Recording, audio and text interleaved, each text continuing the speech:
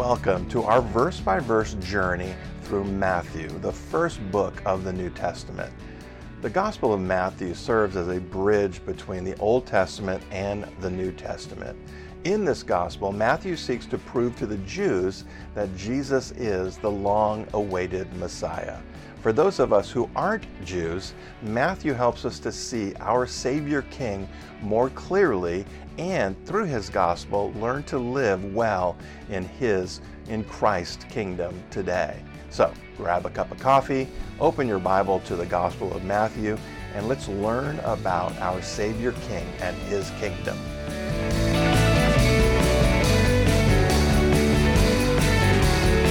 Good morning, church. Before we get started, we had a men's breakfast yesterday, and for those that were there, they know that the things that I said there would have absolutely guaranteed me to be canceled off of YouTube. So it was, I came out pretty strong yesterday. But I just wanted to say, if you get a chance, listen to it. Ladies too. While it was obviously directed at the men, and it was a message about masculinity, you ought to probably hear what we're saying to the church, what we say to the men of the church, as well as the topic that I was teaching on is something we all need to hear and we all need to understand. As we relate to God and we understand God, as the Word reveals it to us, He tells that God is love, but there's some other characteristics that seem to, if you listen to them, they seem contradictory, but they're not. And so I'd encourage you, go to it on Rumble. You can see it there with the live version of it. I'll have an edited version of it up on the website tomorrow afternoon. So just saying that, just so, again, be ready though, because I don't pull any punches on that one. All right? Turn in your Bibles to Matthew chapter 18 as we continue our series through the Gospel of Matthew, chapter by chapter, verse by verse. That's the way we like to teach here, and we're in the Gospel of Matthew. I think according to my schedule, I'm going to be finishing it in September. So I have to decide what we do after that. Okay, all right. I rebuke you in the name of Jesus Christ. Oh, and another thing as well, all the Bible studies this week are canceled. So just know that. We've got a lot of stuff going on for Kelly's mom's memorial. So all the studies, Tuesday, Thursday, and Saturday, will be canceled this week, okay? If you're available, please, we'd love to have you Friday afternoon, 2 o'clock, right here. All right, Matthew chapter 18. We continue the series. Before we get into it, let's open with a word of prayer. Heavenly Father, we come thanking you for your presence. We thank you, Lord God, that you love us so much as to give us your word so that we can know you, to know the God who loves us so much. He created us to be an object of his love. He created us to be a reflection of his glory. You created us to be messengers out into this world. You created us to be in fellowship with you and one another. And so I pray, Lord, as we get into this message, Lord, that's one of the things you want to deal with here is how we do this thing we call church. What is the body of Christ, and how should we function with one another? And so I lift up this time, and I pray, Lord, that you'd minister to each of our hearts. Help us to lay down the junk of our lives and allow the peace of God to settle on our hearts as we take a few minutes and open our hearts to what the Spirit of God would say to his church. And we pray it in Jesus' name. Amen. One of the things that we know, because the Bible says it, is that Jesus came to save us. We know that. But to more than that, in John 10:10, it also says that Jesus says, I've come to give you life and life more abundantly. That there's something about this life that is just not like the rest of the world might experience life. That there should be a sense of abundance, joy, peace, hope, lots of terms like that we use when we talk about life in Christ. We don't always experience that. Sometimes we find ourselves and we're not experiencing what we sense is the good that God promises us. And we got to ask the question, why? We're going to talk about one of those, one of the big ones, I think, that prevents us from experiencing all of the good that God has for us. Last time, we looked at the role that we as believers have for maintaining unity in the church. That's one of the things that we need to understand about the body of Christ. It is to be one in unity. That we have one God, one Savior, one reality of salvation, and we're not different. We're not separated from one another. We are one body, members of one body, and God calls us to a radical unity. And we looked last week, one of the things that forces us to at least consider is being involved in the difficult work of reconciliation, because we know what happens. Things happen. People on that side are doing things to people on that side, and, people get all tangled up and confused and angry and frustrated and bitter and blah, blah, blah. And God says we ought to fix that. Church should never be divided. We should never have issues with other people in the church. And I'm going to say a little bit later on, I'll go ahead and say it now, but I'm going to say it again. Division in the body of Christ is sin. Doesn't exist. Shouldn't exist. And if it does, we need to fix it. We need to work hard to fix it. It's as we walk in unity together, whether it be the church or our marriage or our family or our community, whatever it might be, if we walk in unity, in faith, in Jesus Christ, that's where the power of the Spirit of God comes in and does amazing and radical things. But when there's disunity, that's not going to happen. Can't happen. So we want to work toward unity. Unity is the goal. And today, we're going to look at the primary tool that we use to achieve that goal. We're going to open with a question from Peter in Matthew 18, starting in verse 21. Then Peter came to him and said, "Lord, how often shall my brother sin against me and I forgive him? Up to 7 times?" Well, Peter has just heard from Jesus that we ought to do the work of reconciliation. Brother sins against you. You need to go to him and tell him his sin. Hopefully he repents and you make it all right. If he doesn't, then you get others, you bring them, you talk about it and hope you get to reconciliation there. If that doesn't work, you bring it to the whole church. Reconciliation is the point, is the goal. Unity is the goal. And so Peter says, well, is there a limit to how hard we work? Is there a point where we stop the work of reconciliation, where we stop forgiving? Is there a point where we can say, okay, you've done too much. I'm done with you? Understand where he says, my brother there, he's talking about my fellow believer in Christ. He's talking about believers and believers, Christians and Christians. How many times should I forgive a Christian who sins against me? 7 times? Here's the reality. Once someone is saved, they don't stop being a sinner. Can somebody say, yep, that one sitting next to me, never mind. They're a sinner saved by grace, but they're still a sinner. Becoming a Christian doesn't make us sinless, but it should cause us to sin less, right?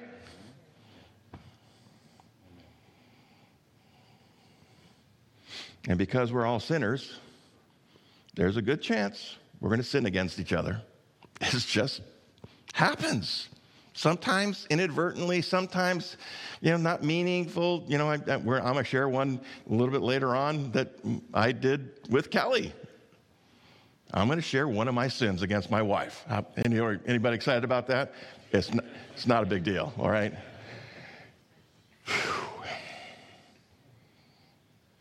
This text is here. One of the things that we can use this text for is to help us to know what we do when we come to that, when we come to the reality that, okay, that two believers or however many, there's some sort of division, there's some sort of, somebody has done something or perceived that somebody has done something, and what are we going to do about it? Because what's our goal? Unity. To get back to oneness. And by the end of this message, I'm hoping that you're going to see that this is not optional. Not optional. Too often, I've seen it way too many times. Somebody has a problem with somebody in the church. You know what they do? Boop. Out they go. They run. That's not right. That's not restoring unity. That's magnifying disunity. It's unhealthy. It's wrong. It's sin. As uncomfortable as it might make us, God would have us, if there's a problem between you and another believer, you know what he wants you to do? Fix it. And you know what? If we're standing on the Word of God, the truth of the Word of God, we're enlivened by the Spirit of God, and we're coming in love, you know what? There is nothing you can't fix. Nothing.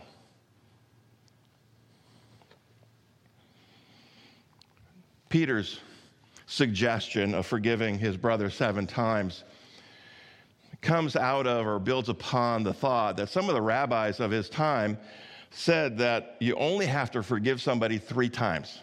You know, when somebody sins against you 3 times, if they go a 4th time, you're done. You just write them off, you move on. Now, this is based on some verses in Amos that showed that God would not forgive the wicked nations because they had sinned 4 times. It's a stretch, and I don't see much credence in that as, for the basis of doctrine. And that's a warning to us. You got to be so careful by taking scriptures out of context and then building a doctrine around them, and then creating this legalistic system that says, hey, I can love you for 3 times, and after that 3rd time, I'm done with you. I'm writing you off. You're out of my life. That's not right. That's not God. Peter said, okay, not 3 times, but 3 times plus 3 times. Now, hey, I'll add another one on it, do it 7 times. As usual, Peter, though well-intentioned, he misses the mark. Verse 22. Jesus said to him, I do not say to you up to 7 times, but up to 70 times 7. Peter thinks, I'm being pretty magnanimous. I'll do 7 times. Jesus says, no, how about 490 times? Now, I want you to get in this whole section, this whole message, Jesus is going to use hyperbole. He is going to say things. He's going to exaggerate things to make a point. Hyperbole is exaggerated statements or claims not meant to be taken literally. So we need to take that into consideration. Jesus is not literally saying, you need to get yourself a little spiral notebook, and every time your brother sins against you, you write it down and you put a number next to it so that when you get to 490, if they hit 491, then you burn the book and burn that bridge. It's not what he's saying. Remember, the previous section dealt with unrepentant sinners. If somebody comes and they will not repent step after step, they're just unrepentant, they're not going to repent. Okay, there's a process, God, and there's a process at one point where you have to separate yourself from that person. And it's right and healthy and good. That's not what he's talking about here. He's talking about here with sinners, believers who have sinned against other believers, but repent. In Luke chapter 17, another rendering of this says this: take heed to yourselves. If your brother, your fellow believer, sins against you, rebuke him. That means go to him, tell him what he did, him or her. If he repents, forgive him or her. If he repents, forgive him. And if he sins against you 7 times in a day, and 7 times in a day returns to you saying, I repent, you shall forgive him. And the idea there is if he comes and repents, now it doesn't say, better check his heart and make sure he's being sincere in it. It doesn't say that. If he comes and says, please, I blew it, please forgive me. The Bible says we're to forgive them. How many times? Every time. This is a hard thing. When dealing with believers, keep this in mind. It's the main thing. We've got to keep it in mind. God's goal is reconciliation. Reconciliation means I take the relationship back to where it was. When we have a disagreement, there's a sin that happens, the relationship is damaged, the relationship is broken. God's goal is to fix all that and bring it back to the way it was before. That's God's goal. And we're to work at it until it happens. Until we are back to where it was before, we're not done. Until we can't hug and love and walk hand in hand and do whatever it is that we were doing before, until we get to that place, we're not done. We still have more work to do to reconcile. And it's hard, right? Can anybody acknowledge that it's hard to do that, especially with a knucklehead in your life? I'm speaking of myself with Kelly, poor thing. Listen, disunity in the body of Christ is sin. We try to make all this stuff soft and easy and not confrontational to people, but we can't. People are living miserable lives because they're allowing sin to exist in their life, or they're allowing disunity to exist in their life, and they're miserable. Why would we allow that? Shouldn't we fix it? Especially if we can, we should try. Peter says, I'll forgive them 7 times. I'm going to keep track. I'll forgive them 7 times. Let me ask you a question. Does God keep track of the sins you repent of? Nope. If you repent, Bible says that sin is as far as the east is from the west. It's gone. Never to be expressed or seen or described or counted ever again. God doesn't count or keep track of the sins that we repent of. They were taken to the cross. When we repent, we are being washed by the blood of Christ. Those sins are being washed by the blood of Christ, and it washes them away. It erases them from all record in God's mind. If God doesn't keep track of them, should we? Nope. Listen, forgiveness is an expression of love. It's one of the greatest expressions of love. When we think of God, one of the ways that we know He loved us is He forgave us. For what? All of it. There's no sin in our lives that wasn't dealt with on the cross. And when we repent, we receive Christ, we're washed clean of all of that. If we truly love, we will forgive, and we'll keep on forgiving without keeping track of all of the times that person has blown it with us. Romans 13:8. Owe no one anything except to love one another, for he who loves one another has fulfilled the law. When we forgive, we're canceling a debt. We'll talk about that a little bit later. But we're not to have any of those debts. The only debt we have is the debt of love. How much should we love?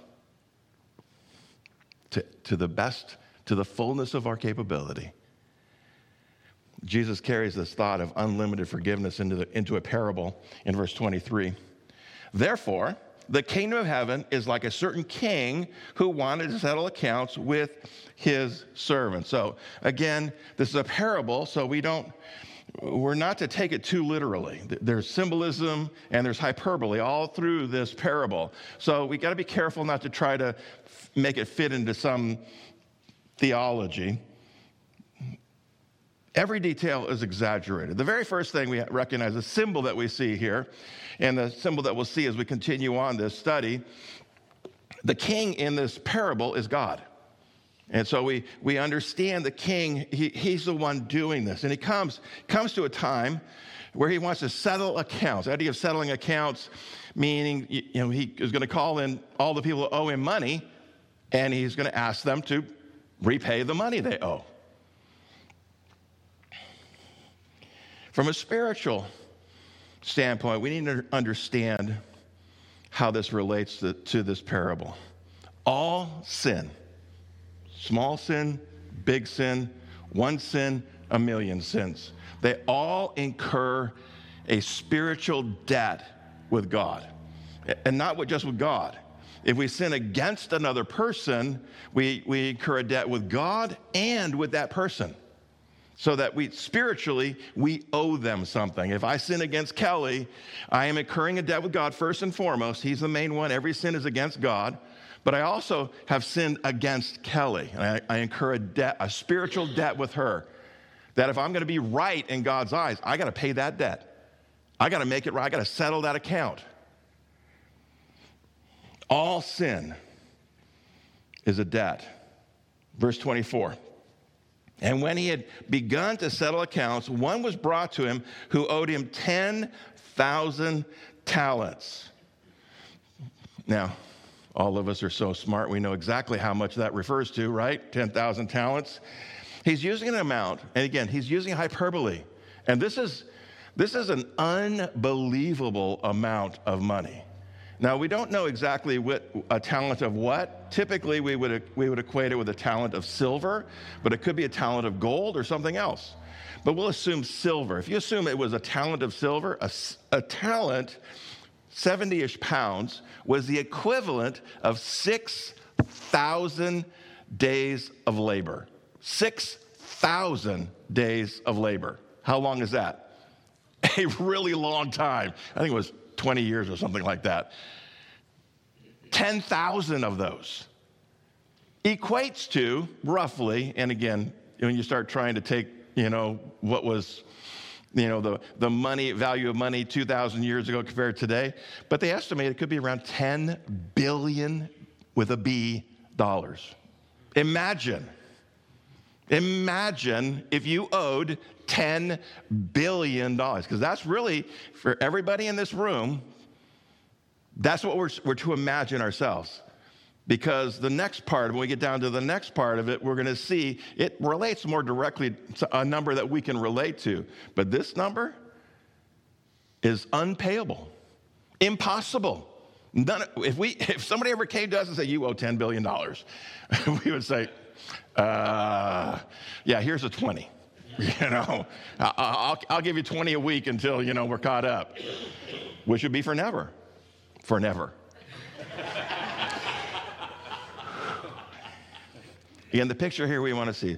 The king is a symbol or symbolic of God the Father. The servant is us. We are the servant. The debt we owed God because of our sin was an impossible amount.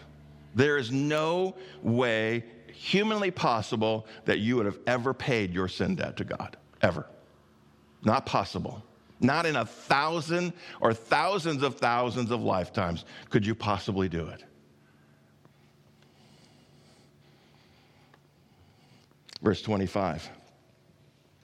But as he was not able to pay, because it wasn't too big of a number, his master commanded that he be sold with his wife and children and all that he had, and that payment be made. The servant therefore fell down before him, saying, Master, have patience with me, and I will pay you all. Not sure how he was going to do that. Then the master of that servant was moved with compassion, released him, and forgave him the debt. Forgave him the debt. You know what that means? Bill says 10 billion. Let me cross that out and write 0. From 10 billion to 0. This is a radical expression of God's amazing grace. If someone is a believer in Christ, there was a moment when we realized that the debt we owed God because of our sin was impossible. There was nothing we could do about it. And we fell on our face before him, and we begged him, God, please forgive me. And you know what he did? He forgave you. Every last bit. When we humble ourselves and ask forgiveness, he expresses this amazing grace, and he forgives us completely. No record is left of it. And we now are free. We go from owing more than we could ever pay, ever, to owing nothing. We go from the darkness, the hopelessness of being in bondage to our sin forever to being free. John 8:36, if the Son makes you free, you will be free indeed. We're free to do what? To live the abundant life that God created us for. And we have to understand something. There's a radical picture in this. The king doesn't owe the money, but he takes the loss. It's a picture of the innocent paying the debt of the guilty. What does that sound like? That sounds like Jesus at the cross. Jesus, innocent of any crime. Not only did he die a sinless man, but he took on our sin upon him on the cross. All of it. Took our guilt, paying the debt for the guilty. He was the innocent one. It's hard to imagine. Try to imagine being that servant. You owe $10 billion, a number that, you can say you're going to pay it back. You're not. You can't. There's no way humanly possible you can. The number's just too large, and it was meant to mean that. Imagine what it would be like to be free of that. You go from the hopelessness of never getting out from underneath it to no longer having to even concern yourself with it. Now, if you have been forgiven of your sins, you might actually remember that moment when you realized, I'm free. All of my sins have been forgiven. Image there is we were that servant that owed that impossible amount. We are also, because of faith in Jesus Christ, that we are the forgiven servant. We have that freedom. Now, if the parable stopped there, that would be pretty good, but it goes on. It asks the question, it brings the question up, as forgiven people, as forgiven believers, how should we act toward other believers? If we have experienced the infinite, amazing, unbelievable grace of God, if we have experienced God's mercy, how gracious and merciful should we be to God's people? We're going to look at this man's response, and then we're going to see how the king responds to him. In verse 28, but, that's the bad sign, but that servant went out and found one of his fellow servants who owed him 100 denarii, and he laid hands on him, took him by the throat, saying, pay me what you owe. So his fellow servant fell down at his feet and begged him, saying, have patience with me, and I will pay you all. And he would not, but went and threw him into prison till he should pay the debt. Remember, this is hyperbole, so this is just an illustration of spiritual truth. The details are exaggerated. It's hard to imagine somebody doing what this wicked man does, but the point is he goes and he responds in a way that's contrary to what he experienced. 100 denarii, just as a comparison, was the equivalent of about 5 months' wages. About 5 months. So take whatever you make in 5 months, if you make anything, and calculate that out. Relative to 10 billion, how much is it? Not very much.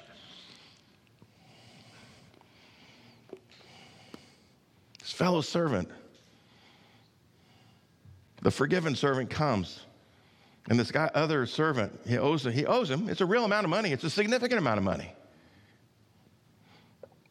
The forgiven servant grabs him by the throat and then throws him into prison. And the fellow servant did exactly what the forgiven servant did. He fell down and begged him, to forgive him. I'll pay it back. I'll pay it back. Just have patience with me. But instead of showing mercy, he doesn't. This is an immensely wicked act. And we're about to get into the more difficult part of the message.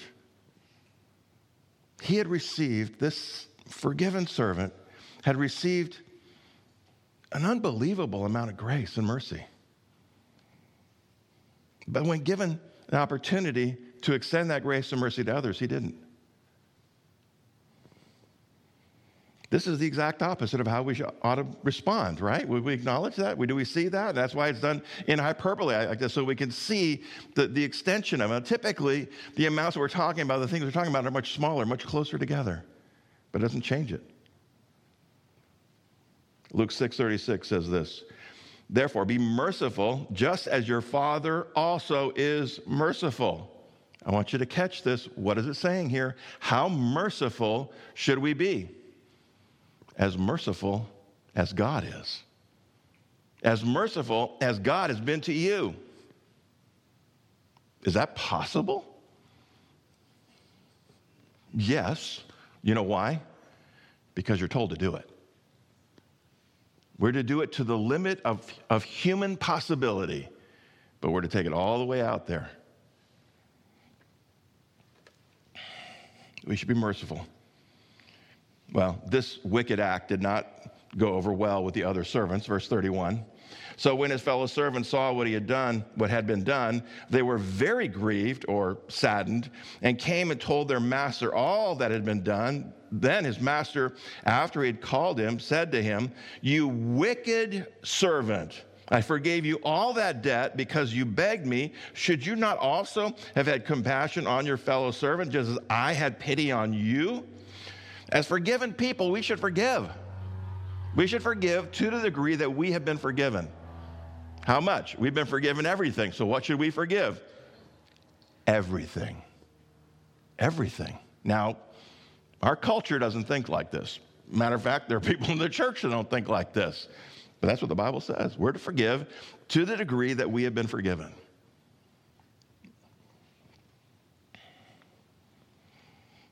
Ephesians 4:32. Be kind to one another, tenderhearted, forgiving one another, even as God in Christ forgave you. Again, how much should we forgive? As much as God forgave us. When we forgive others, as much as God has forgiven us, then we can stop. What does that mean? You'll never stop. You're never going to run out of chances to forgive people. Well, it goes on a little bit darker than that, because this wicked, unforgiving servant experiences the consequences of his action. Verse 34. And his master was angry and delivered him to the torturers until he should pay all that was due to him. So my heavenly Father also will do to you if each of you from his heart does not forgive his brother his trespasses. Again, we're talking about believers forgiving believers. There's a point where other believers are going to sin against you. I guarantee it. It's just what happens when people live and act around one another. They're going to do or say something that is just, it's offensive. Someone who understands God's gracious forgiveness and refuses to forgive others is worse than an unbeliever. What do you mean? An unbeliever doesn't understand God's grace, doesn't understand God's forgiveness. If for them not to forgive, okay, well, you don't expect them to because, well, you might want them to, but you can't expect them to because they don't understand it. But if you got somebody who knows it, has received the forgiveness of God, experienced God's grace, knows what it means, and then refuses to do it to others, that's wicked. And it also calls into question, are they even saved? Can a forgiven person refuse to forgive others? Forgiven people forgive. And to not do so, according to this, says there's an angry response from the Father. Now, again, we're talking about hyperbole. We understand there's still this response from God. When we have experienced the fullness of God's grace and understand his forgiveness, we've been cleansed, we've been washed clean by the precious blood of Christ, and then we won't forgive others? That can only be responded by God with anger. And he says here, he'll deliver him to the torturers. Anybody want to volunteer for that? Now, you don't want to, but some people are. He said, and he's going to be there until should pay all that was due to him. What was due to him? Compassion, pity, mercy. Until that person has compassion and pity and mercy, he's going to experience the torture. We all need to hear this. Jesus is talking to believers. Brothers and sisters, what I'm about to say is hard. It's strong. Even stronger than what I've already said. And we may not want to hear it. The secret to a miserable, tortured life is unforgiveness. The secret to a miserable, tortured life is unforgiveness. You want to be miserable and tortured? Just don't forgive people. That's what he's telling us here. If you've experienced the grace of God, the mercy of God, and you don't forgive others, God is not going to allow you to experience the good that he's promised you, because you are despising his goodness, his grace, his mercy. He's not going to just let that go. Forgiveness is the main thing that allows us to interact with God, and to despise that cannot result in anything other than some consequence from God.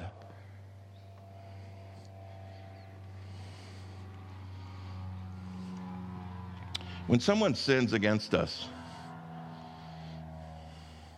they bring into our lives, as an illustration, some building materials. And then they just bring junk into our lives. Forgiveness sends all of that stuff away. Unforgiveness takes all of that junk and builds a prison.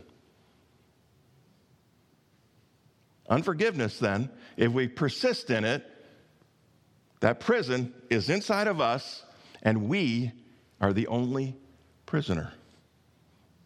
Unforgiveness locks that door. And we are imprisoned. Not them. I am. The prison guard is our rebellion against God for refusing to forgive. Not them. I refuse to forgive. And so I lock myself into a prison where I experience the misery and torture of unforgiveness. If we refuse to forgive, we are choosing to be tortured and to be miserable in this self-made prison. Jesus says that he must forgive from his heart, that this is a heart issue. If I'm not doing it, there's something wrong in my heart. If I know the forgiveness of God, if I experience the grace and the mercy of God, and yet I won't forgive my brother, my sister, then there's something wrong inside of me.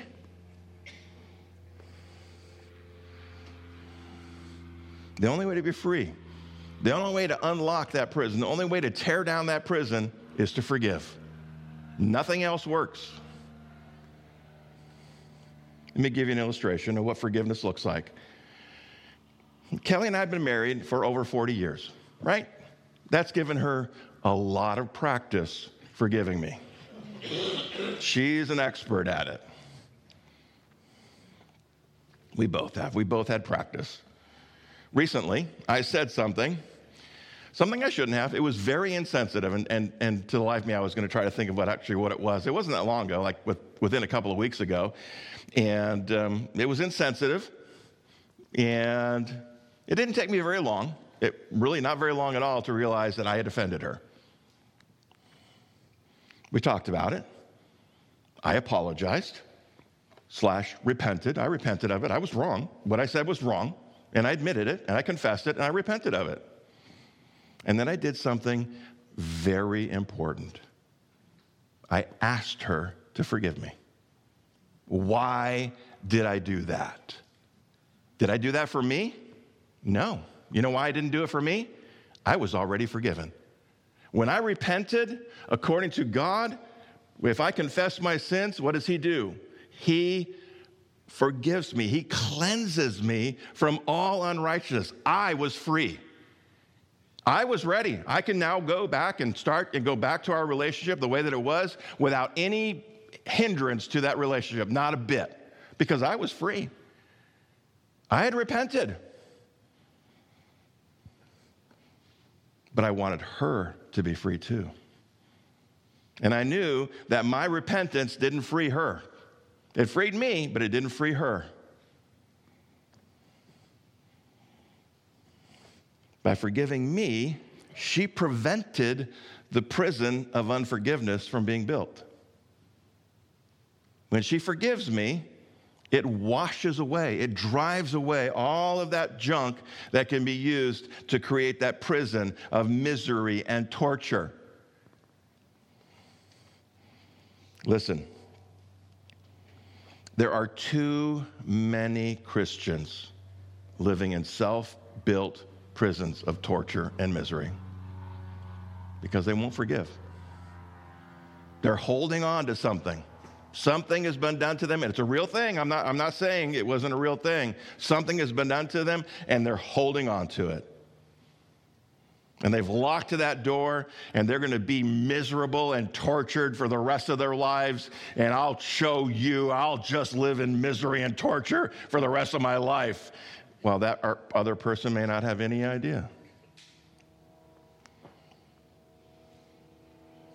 Too many believers are living these miserable lives because they will not forgive. Now, I know many of you. I know the things that happen in your life. I know I've heard some of the histories and the stories. They're way bigger than my insensitive comment to Kelly. That doesn't matter. It doesn't matter how bad it was. Doesn't matter how big it was. Doesn't matter how many times it happened. God's grace is bigger than all of that. If God forgave you, He's forgiven them, especially if they've repented of that. They're forgiven. And the only person that's suffering is you. You might be making them suffer because of your suffering too, but you're the one in prison. And we don't think about it that way. We think it's their fault. I don't mean to be pointing over here. It's their fault. It's your fault because you did it to me. But I'm choosing to be in prison. With all, if I will just forgive them, it gets washed away. I know people that have experienced horrible things done to them. God can forgive it. God can forgive the person that did it. Because when Jesus died on the cross, there was no limit to his forgiveness. It covered everything, absolutely everything. And when I forgive somebody, I'm not saying it's okay what they did. When Kelly forgave me, I don't even acknowledge the fact. What I did was wrong. It doesn't change that. It just means, you know what? She doesn't have to hold on to it anymore. It doesn't have to be something in between our relationship anymore. Doesn't matter what's been done to you. Doesn't matter how many times it's happened to you. Doesn't matter if the other person repented. None of those things matter. The question is, do you want to be free? If you want to be free, forgive. Forgiveness is for you, not for them. When I forgive someone, it's not so that they're released from their consequences or their guilt or any of those things. That's between them and God. When I forgive somebody, it's so that I can be free, so that I am not in the prison of unforgiveness. Listen, unforgiveness, according to this text, is sin. And we choose not to forgive. What are we doing? We're sinning. But it's a very wicked kind of a sin, because it's being done by people who say they're living under the blessing and the grace and the mercy and the forgiveness of God, and yet they won't practice the one thing that God did for them so that they could have hope and peace and joy. If you're a believer in Jesus Christ, your sins are forgiven. How many? All of them. There's not one held back, not one that God hasn't dealt with. He forgave your billions of spiritual debt. All of it. Now, you are not living in the darkness of that debt. You're not living in the hopelessness of that debt. You are free. And you can cast your spiritual eyes to heaven and say, that's my home. That's where I'm going.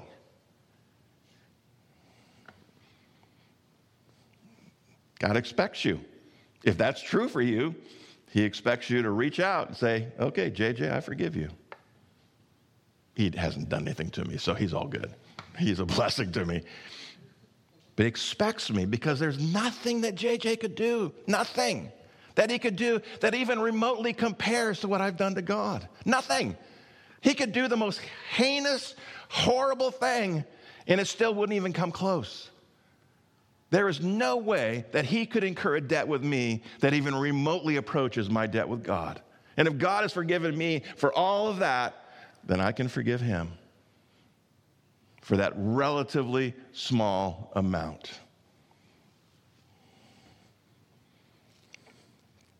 And if you do that, if you forgive, whether it's big or small, a lot or a little, you are the one who's set free. It's your choice. Live in a self-made prison of tortured misery, or live in the freedom of the abundant life in Christ. Seems simple. It's not. Some of these things that we need to forgive are hard. We're forgiven children of God. And as forgiven children of God, we need to forgive, because that's where our freedom comes from. That's where our freedom to live the abundant life that Christ gave us. Because if you don't forgive, forget about it. You're not living that life. You're not going to experience the good. Even if good comes to you, you're not going to appreciate it. You're not going to enjoy it. You're going to be miserable. And that's God doing that. He's not going to live you as an unforgiving servant. He's not going to let you live that way. He's going to make you realize just how miserable you are. And he'll let you be miserable and miserable. I've witnessed it far too many times, and it makes me sad because it's so simple. Just forgive. Just forgive. Now, understand, I've said all that in about 45 minutes. It doesn't answer all the issues of sin that we do against one another, all the issues, all the questions about forgiveness.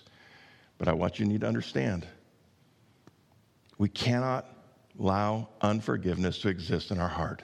It is poison. It is toxic. It is killing us. And it's not the other person's fault. Even though they gave you the materials for it, you built the prison by not forgiving. I'm going to invite the worship team to come up. I'd like you to take just a moment. I think we all probably could look into our hearts and maybe see a prison or two. Maybe something that goes way back in our lives, and we can go back to our childhood maybe and find things that people have done to us that still hold us, things that have harmed us, things that have created these little prisons, and some of them are not little. But every last one of them can be destroyed. Every last one of those prisons can be torn down just by forgiving. So take a moment, and we're gonna be still and allow the Spirit of God to speak to us. If we have any of those, then take a moment and ask God to help you to forgive. And then ask him to do it again and again and again until that thing is gone. God wants to set us free. Now, he did the big part by forgiving us of our sins. Now we have to do the hard part of forgiving others. Let's take a moment and just reflect upon that, and then I will pray, and then the worship team will lead us in a song. Just take a moment.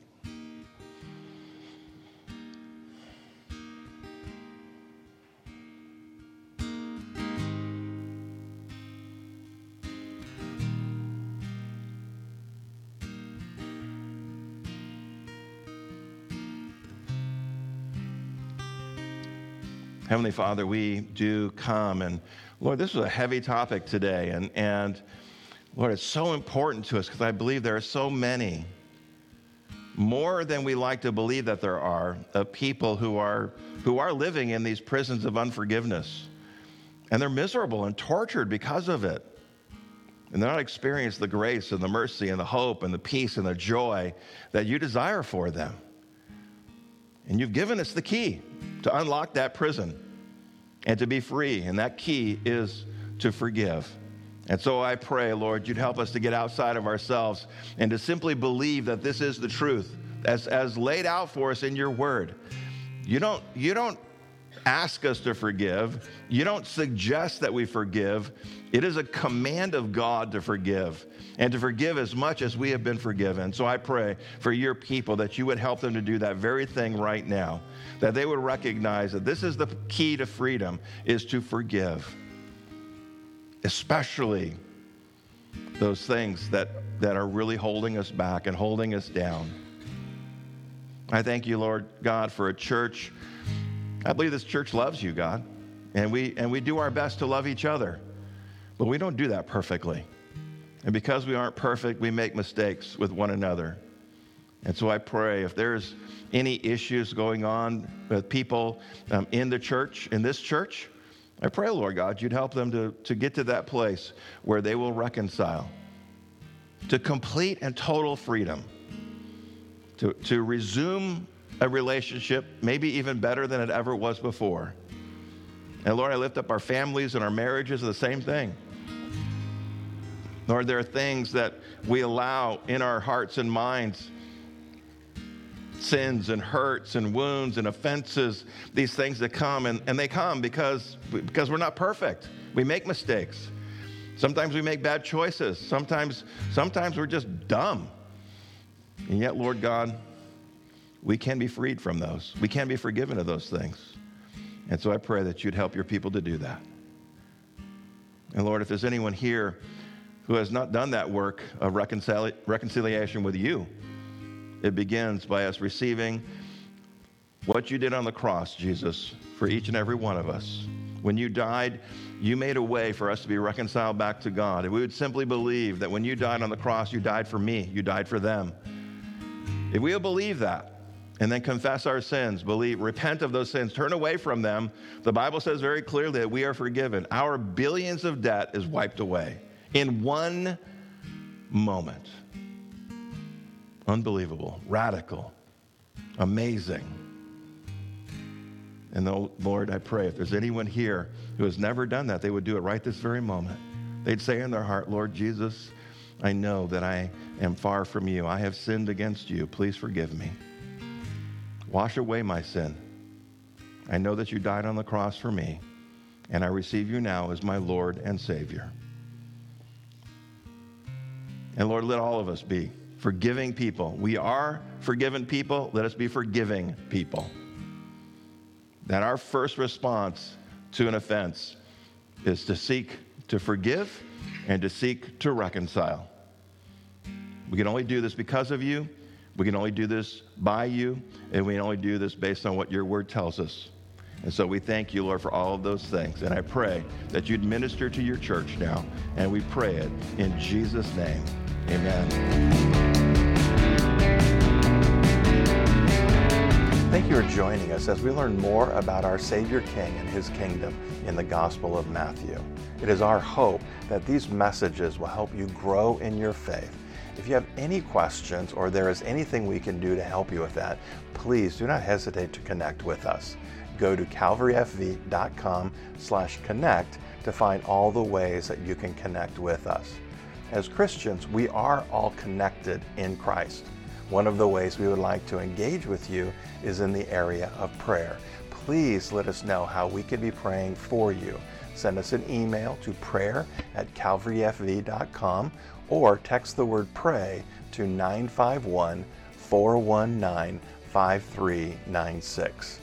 If this material has been useful to you, please share it with someone. Also, please pray that God would use these messages to help others find hope in Jesus Christ. You can also partner with us financially by going to calvaryfv.com/give or text the word give to 951-419-5396. Until next time, go be radical with Jesus.